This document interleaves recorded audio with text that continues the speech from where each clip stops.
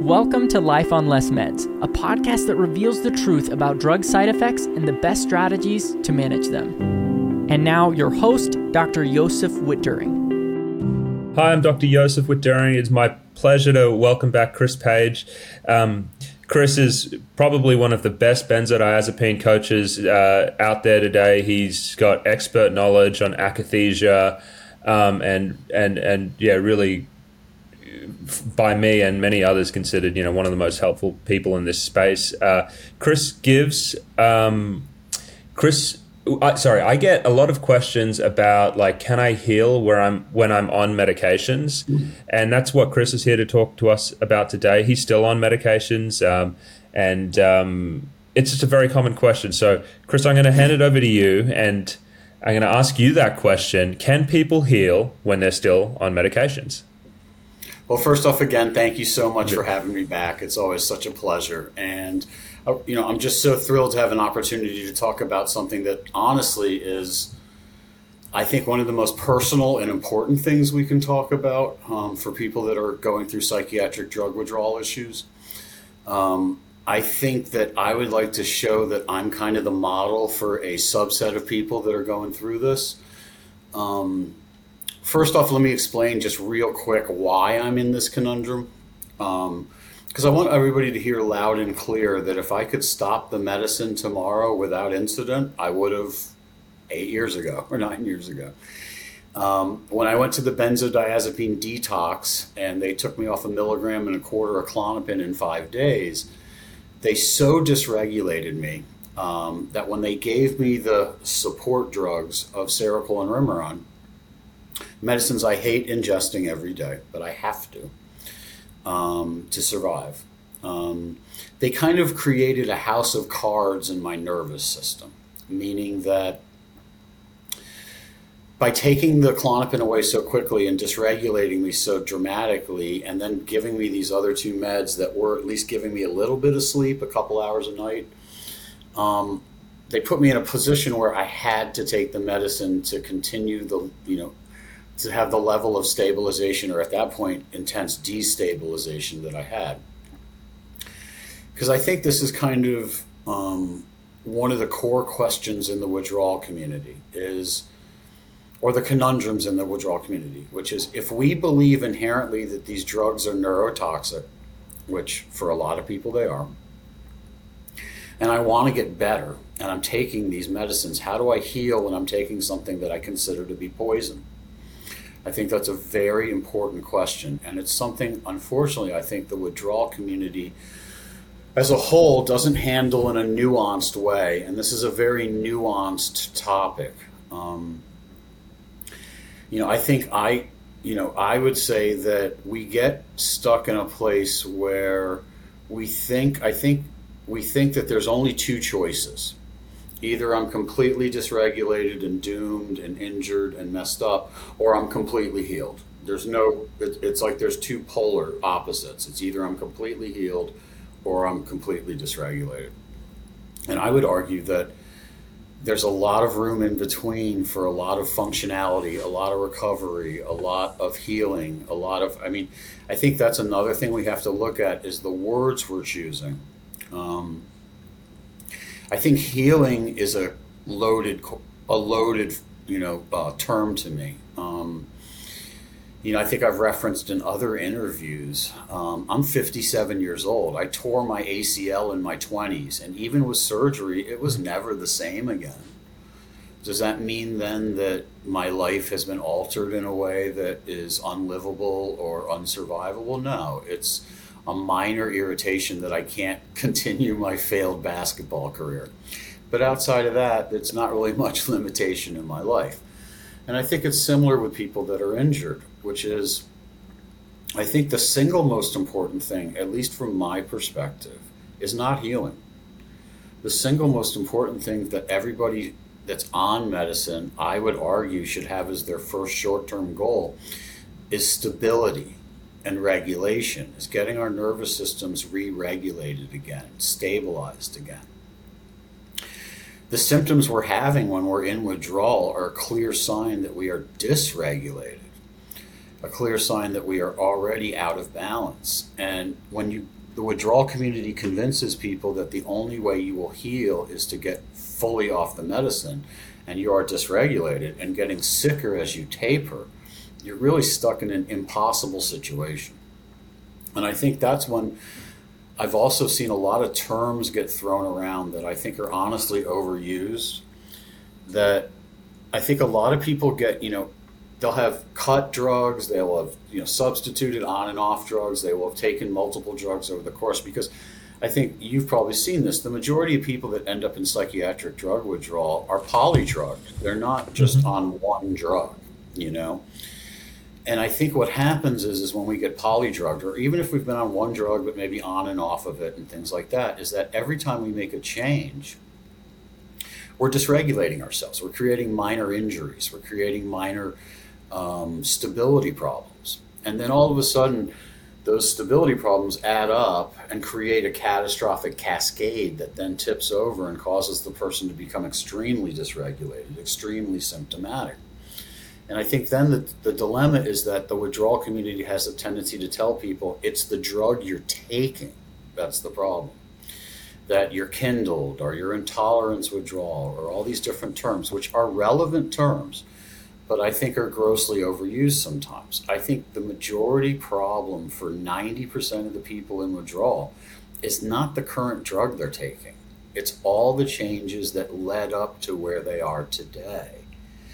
And that's why, from both my personal and professional experience of going through this for 9.5 years now, is that stability is the most important thing.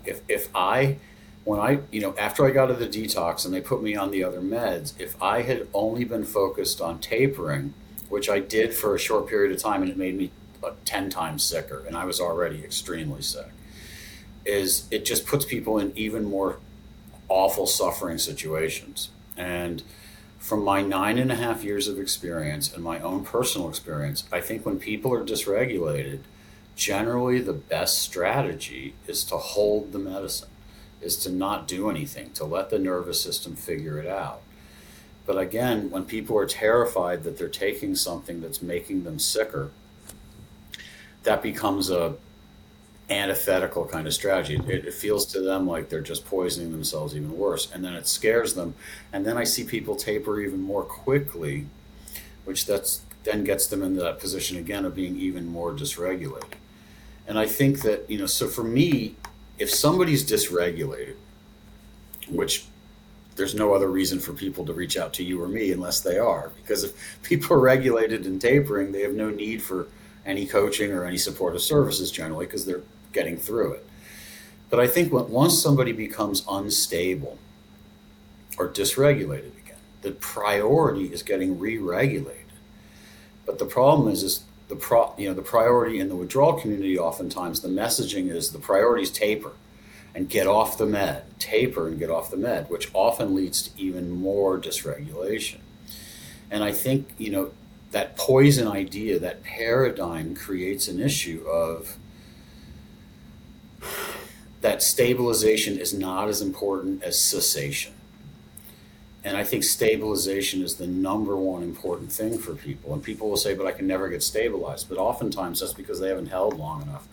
I held for 3 years, much against my will. I mean, I want people to hear loud and clear, I am not pro-medicine. And I hate that I have to take the medicine that I do, but I have to function. I have no other choice. I would rather take the medicine I'm taking and function than taper more quickly and get sick again. I don't want to ever go back to those places again where I felt the way I did. So I would argue from a theoretical perspective, can somebody heal when they're on meds? Not sure. But can somebody be stable on meds? Definitely. Can somebody be regulated on meds? Definitely. Can somebody be functional on meds? Definitely. And I think at the end of the day, that's another thing. I think we need to redefine what healing means. Because to me, healing means there's different variables. The first thing I would say, as I've been saying a lot already, is regulation and stabilization is the single most important variable for healing. because that also settles the nervous system down and lets it to kind of operate more within the normal parameters and window of tolerance that it's designed to work within. And then I think the second thing is functionality. We have to claw our way back into life after we've been so injured and dysregulated. And I think sometimes people get in this all or nothing. If I can't have everything back, then what's the point? Well, I would argue that every time I have a victory, let's say I used to only do 5 things, drive a little bit, maybe go to the store every once in a while. And all of a sudden I'm doing 10 things. It might not be the 50 things that I wish I could be doing. But if I've gone from 5 things that I could do to 10 things that I can do, I'm making healthy progress. And I think functionality is the real core of this. I think what we all want is to get back to our lives, get back to being able to do the things that we were able to do prior to this. But I think, when we get in this idea of healing, do people fully heal? Yes, a lot of people do. Does everybody? At this point, I would argue maybe not. But that doesn't mean they don't get to a place of regulation, a place of stabilization, a place of functionality. That's where I'm at. I mean, I would say that, I've said this in other interviews, I would say at this point, I'm 90% healed and 100% happy. I still have lingering symptoms. I still can get fatigued really easily. I still can get dizzy. I can still have some adrenaline surges at times. But there are things I've learned to live with and live within the parameters of what my nervous system can handle. But I'm moving to Kansas in a couple days. I just moved out of my place. I have trips planned. I just went on a vacation. I've created a research institute. I've been able to do a lot of the things I dreamt about when I was injured. And that's the message I want people to hear loud and clear, is that I'm not special. And if I can do this, then other people that are taking medication can too. Meaning that there is a path to stabilization that doesn't always require cessation. Again, and people will say, I've worked with hundreds of clients over the last few years, and people will say, well, I held. And I'm like, well, how long did you hold? And they'll say 2 weeks. And I'm like, ooh, that's probably not long enough. And I think that's, again, where the fear comes in, which is we've been convinced that the longer you take a medicine, there's a dramatically high risk of developing tolerance to that medicine and the medicine no longer, having therapeutic effect. I would argue that's much more rare than we actually see in our practice. I would say the majority of the symptoms that people present with are maybe a part of the actual drug they're taking, but are an accumulation of all the mistakes we've made because we weren't given good information, or nobody was really overseeing it, or doctors also just have a tendency to haphazardly start, stop, raise, lower, add, subtract medicines and dosages. And so it's that accumulation. It's why I've been on Klonopin once before, and while it had caused some effect and some negative effects, it didn't cause anywhere near the effects it did the second time I tried to come off it. And, I think, again, that was the accumulation of the mistakes probably the first time I tried to get off it, and then combined with the second time. And I think for many people, it's the accumulation of all the dose changes. It's the accumulation of all the subtractions and additions that lead us to this place where we are so dysregulated.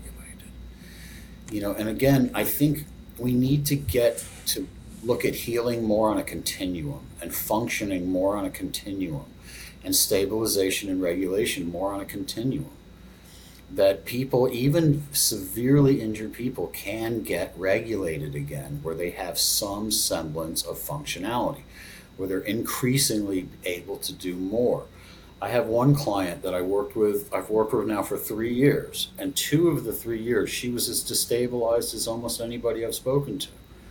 But because she did, I would argue, one of the hardest things on earth, which is to hold a medicine when you're suffering severely, she's so much more stable now. She's able to function again. She's able to do things like art and things like that she was so disconnected from. And I just see this story repeated over and over in my coaching practice, that when people kind of step away and let the nervous system calm down, because the nervous system likes predictability, it likes consistency. And every time we taper, every time we change a dose or add a med or subtract a med, we've changed the input that the nervous system is trying to manage. And I've always looked at, I've always thought, is a multiple choice test easier with 2 choices or 50 choices? Well, it's much easier with 2 choices. So I want to give my nervous system as little change and choices that it has to make so it can just get stable. Because again, I think stabilization is the key. Regulation is the key. And also, even sites like Inner Compass and things like that speak about how starting a taper from a more stable place generally can increase the odds of the taper being more successful. I think at the end of the day, all I want is people to be okay. I want people to have their lives back. But I think I see the withdrawal community convincing people that they're doomed if they don't get fully off the medicine, and then people tapering rapidly and getting progressively sicker. I just want people to not suffer. They're suffering so much. And Let me jump in. Yeah. Just trying to figure out ways real quick to reduce the suffering. And I guess that's, I've been doing this long enough that I've got a decent cohort of people that have kind of gone through, and I could tell you I have a lot of people who are still fairly sick off medications. I'm talking for 6 months, a year, sometimes a little bit longer, and they're still recovering. And I guess my perspective on that is, being off all the medications didn't really help them. And it seems like it was more a factor of time. And I think it's always a factor of time, when it comes to re-regulating. Yeah. I mean, something's happened. There's been an injury, whether it was from a rapid withdrawal or whether it gradually developed from, tolerance withdrawal and all of those processes that happen. And then the injury is there, and it's typically one that can just take months to years to recover, on or off the medications. Now, I'm going to ask you a question, Chris, which is a question I actually don't know an answer to, but it's something that comes up a lot, and I just want to get your thinking on it.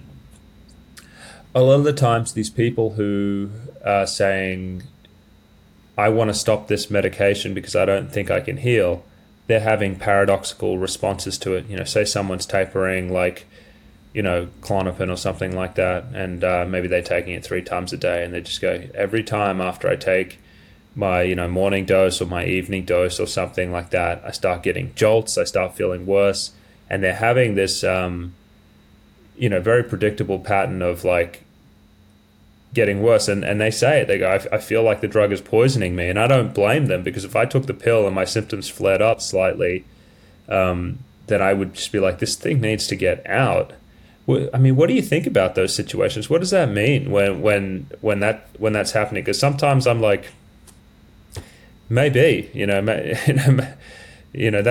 I think it's the single, like you just described to me, the core of the most challenging dilemma that individuals find themselves in. I think that, I was actually talking to Nicole Lamberson about this yesterday. I think that if the medicine was truly paradoxical and truly poisonous, every time we took it, we would get progressively worse and rapidly. Because if it was truly poison, we wouldn't be able to take it for more than a week, I would imagine, and we'd be poisoned and dead.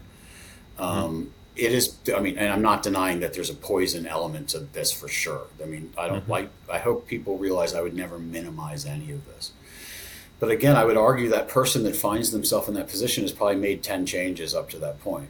Or adjustments or dose changes. So again, instinctively, my idea is to sit back and hold. But again, it's hard too, because you can have 10 people in that same conundrum, and they can do 10 different things and have 10 different outcomes. There's some people that can actually rapid taper and get better. Yes, but I would argue that's a minority, and those people are extremely lucky. I would say for the majority of people, it's almost assigned to taper even more slowly or to hold. Again, the hardest thing on earth is when you're taking something that is having an effect like that you tie it, in a sense to when I take it, it's making me sicker, and then I still have to take it. But I would argue, like with Seroquel is a good example for me. I've been on Seroquel for a while now, and there have been different periods where I've had different reactions to it, but they tend to last a couple weeks and then kind of work themselves out. Like I've had periods where I'll take the Seroquel, and instead of helping me go to sleep, it starts giving me adrenaline surges. But it was just tolerance of, okay, I have to ride this out, hoping my system can figure this out. And thank God it did. Maybe I was lucky in that respect. But, I think the dilemma, again, is I don't see people rapid tapering and get better unless they're really lucky. I don't see people, because again, if getting off the drug was the issue, going to the 5-day detox, I should have been exactly like they told me I would have been. He'll be great in a month, Then, if getting that poison out of my body was really going to heal me, it didn't. I think what the trickiest thing is once we start introducing medicine, neuroadaptations happen. The brain makes adaptations. And it's those adaptations that cause the problem, because it then creates the chasm between what the drug's providing and what the brain needs. And again, from my instinctive anecdotal experience of going through this for a long time, I truly believe holding for most people is the strategy. And it's because it gives the nervous system predictable input to try to calm down. Again, there's no one size fits all, and I'm not in any way minimizing that tolerance does happen. But I think especially with non-benzodiazepine drugs, it's much more rare, it's not as prevalent as people would say. I wouldn't say it's rare, but not as prevalent. But even with benzodiazepines, I've had people hold that were very dysregulated and they got restabilized again. They got regulated again. And I think, again, that's what we all want. We all want the people we're coaching or you're treating or, overseeing to get regulated again, to be able to function again.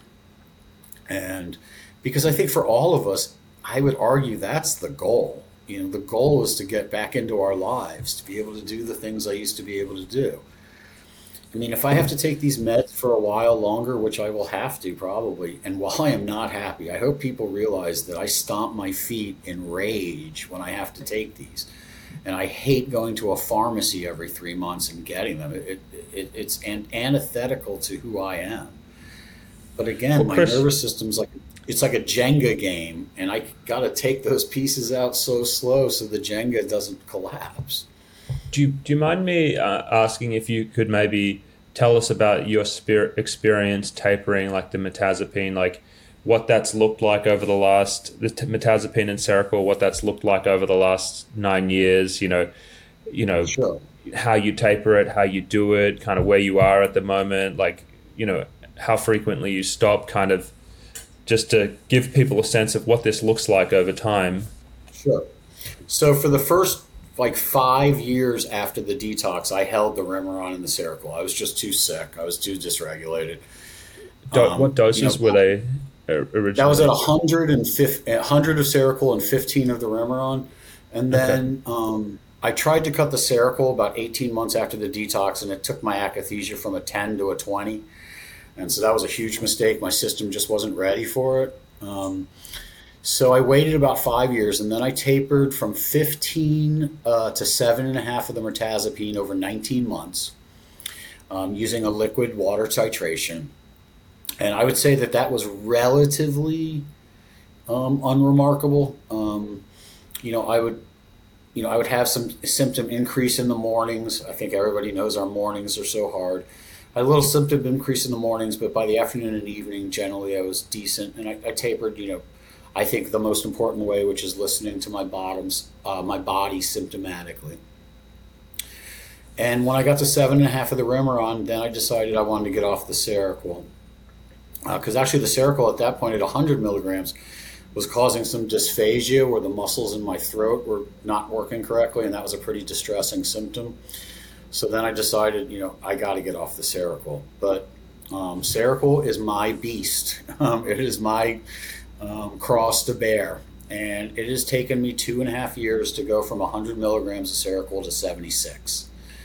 I'm 24 milligrams, 24% of the way there, so I feel like I've accomplished a fair amount. But I have to go super slow. And in the last year and a half since I've been in a long distance relationship, I even slowed the taper down more because I just wanted to get even more increasingly functional. And I got that from holding the longer holds versus more frequent cuts. And that's benefited me. So like I said, I've gone from 15 milligrams of the Remeron to 7.5, and from 100 to 76. And like I said at the beginning of the interview, I want to be kind of the model for people who are trapped on medicine. I'm trapped. That's it. I have no choice. Do I wrap a taper and go back to pacing 14 hours a day and maybe lose my life? No, I have no interest in that. I'm going to continue to stay within this parameter. But I'm scared too. I mean, I am scared these meds are potent and could cause issues in the future. But I have to work within the parameters I'm given, and I want to function, and I want to live my life. And I want to prove to people that are suffering and struggling that there is more than just one way to do this. It doesn't just have to be get off the meds. I mean, I'm still getting off the meds. And in a perfect world, I would stop them tomorrow, but I can't. And I want to model to people that you can function on support medicines or even on the primary medicine. Like my client that I talked about, referenced earlier, that was so dysregulated, she's been taking benzos the whole time and held on the benzos even though she was convinced she was intolerant. And all of a sudden now they're having a much more powerful effect again, where she's sleeping again and she's more regulated again on the exact same medicine. And that's really what I want people to get from this, is that, healing, stabilization, restoration, recovery, functionality, varied rates of all of those is possible in this. Again, do people fully heal? I would say the majority do. Are there people that have lingering symptoms? Yes. Are there people that have impairment that gets in the way at times? Yes. But does that mean that most people, I would argue, if not almost all, except maybe a few outliers, which most people think they are, but they generally aren't, recover to a place where life is easily worth living? It's easily fun and engaging and fulfilling. And that's really what I want people to hear, is that there's other ways to get through this that are effective too. And it's not just a one-size-fits-all way of doing this. Mm-hmm. How do you know when you're going too fast on your tapers, Chris? What happens?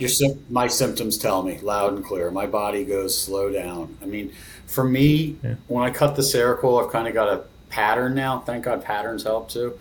First day, I actually feel better. It's as if that little less drug is just kind of leading to a little more clarity. And then the second day, I can get a little more symptomatic, a little more dizzy. Dizzy is one of my primary symptoms. And then by day 3 and 4, it usually settles. And it's just kind of, but again, I'm going very slow, because I just want to minimize any suffering. I've suffered plenty. And I don't, I'm really trying to stay as functional as I possibly can, because I also believe that every day that I get through, even on these drugs, is one day closer to me getting even more stable. And every time I make a small cut, even if it's a small cut, that's a little less drug for my brain to handle or to navigate or work with. And like I said, in a perfect world, I would love to wake up tomorrow and never have to take another Seroquel and Remeron. I hate them. Let me ask you this as well. Absolutely hate the process. Are you holding on the 7.5 of mirtazapine, like no cuts, while you're doing the Seroquel, or do you do both? I've just been doing one of the two right now. But I think once I get to 75 of the Seroquel, I'm thinking about maybe trying to get to 3.75 of the mirtazapine, and then leaving that to cover sleep when I try to get off the rest of the Seroquel. What are your thoughts about? That's kind of my. Yeah, I was going to say, what are your thoughts about? Concurrent microtapers. 2 drugs at the same time, microtapering, like kind of bringing them down. I think for some people. Yeah. I think for some people it's a brilliant way of doing it, because the reality is my brain doesn't go, well, that's the Remeron and that's the Seroquel. It's just a cocktail of neurotransmission stew that I put in my body every night. And, so I think that I think for some people can be a very, very valid, reasonable way of tapering. Because I think, there's something symbolic, even when I make a 0.2 cut, 0.2, not 2 milligrams, but 0.2 cut out of a 100 milligram tablet. It's still progress. But I'm not willing to sacrifice progress for my own stability. I'm not willing to sacrifice this mythical getting towards the end of a taper at the sacrifice again of my functionality. And I would argue I was going to say, do you sometimes just get hit out of nowhere with a wave these days? Like where it's like, maybe for no reason at all, or just, or from, when you're overexerted? Yeah.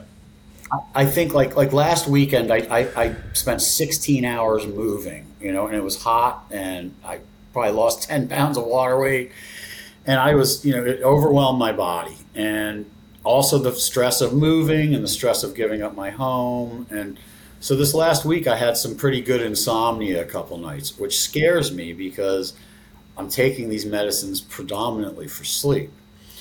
But once I kind of got past the psychosocial fear that, oh my God, I've changed my life and all these things are happening, I slept great the last 2 nights. So the medicine hadn't changed. It was just life stress had kicked up.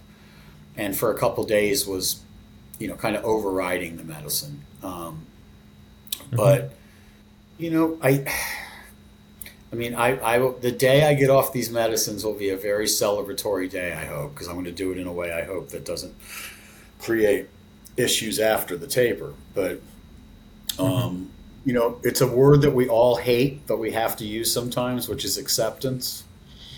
I have to accept that this is what it is. Am I happy about it? No. Would I do everything in my power to change it? Yes. But I have to accept that I have to, at least now, keep that Jenga game intact, keep that house of cards intact as I slowly taper off these medicines. Okay. Well, I think that's all the questions I have, Chris. Any final thoughts you want to add? Well, I would just say again, that I do believe there's different ways that we can all succeed in this. Yes, for some people, tapering is a great idea. For some people, rapid tapering can be a good idea, but I would argue that's a very small minority of very lucky people. But for a lot of us that are kind of trapped in this situation where we're symptomatic but also taking medicine, I just want to show people that it's possible to be taking these meds and still get more stable again. I mean, am I fully healed? I don't think I've ever said anywhere in an interview or anywhere that I'm fully healed.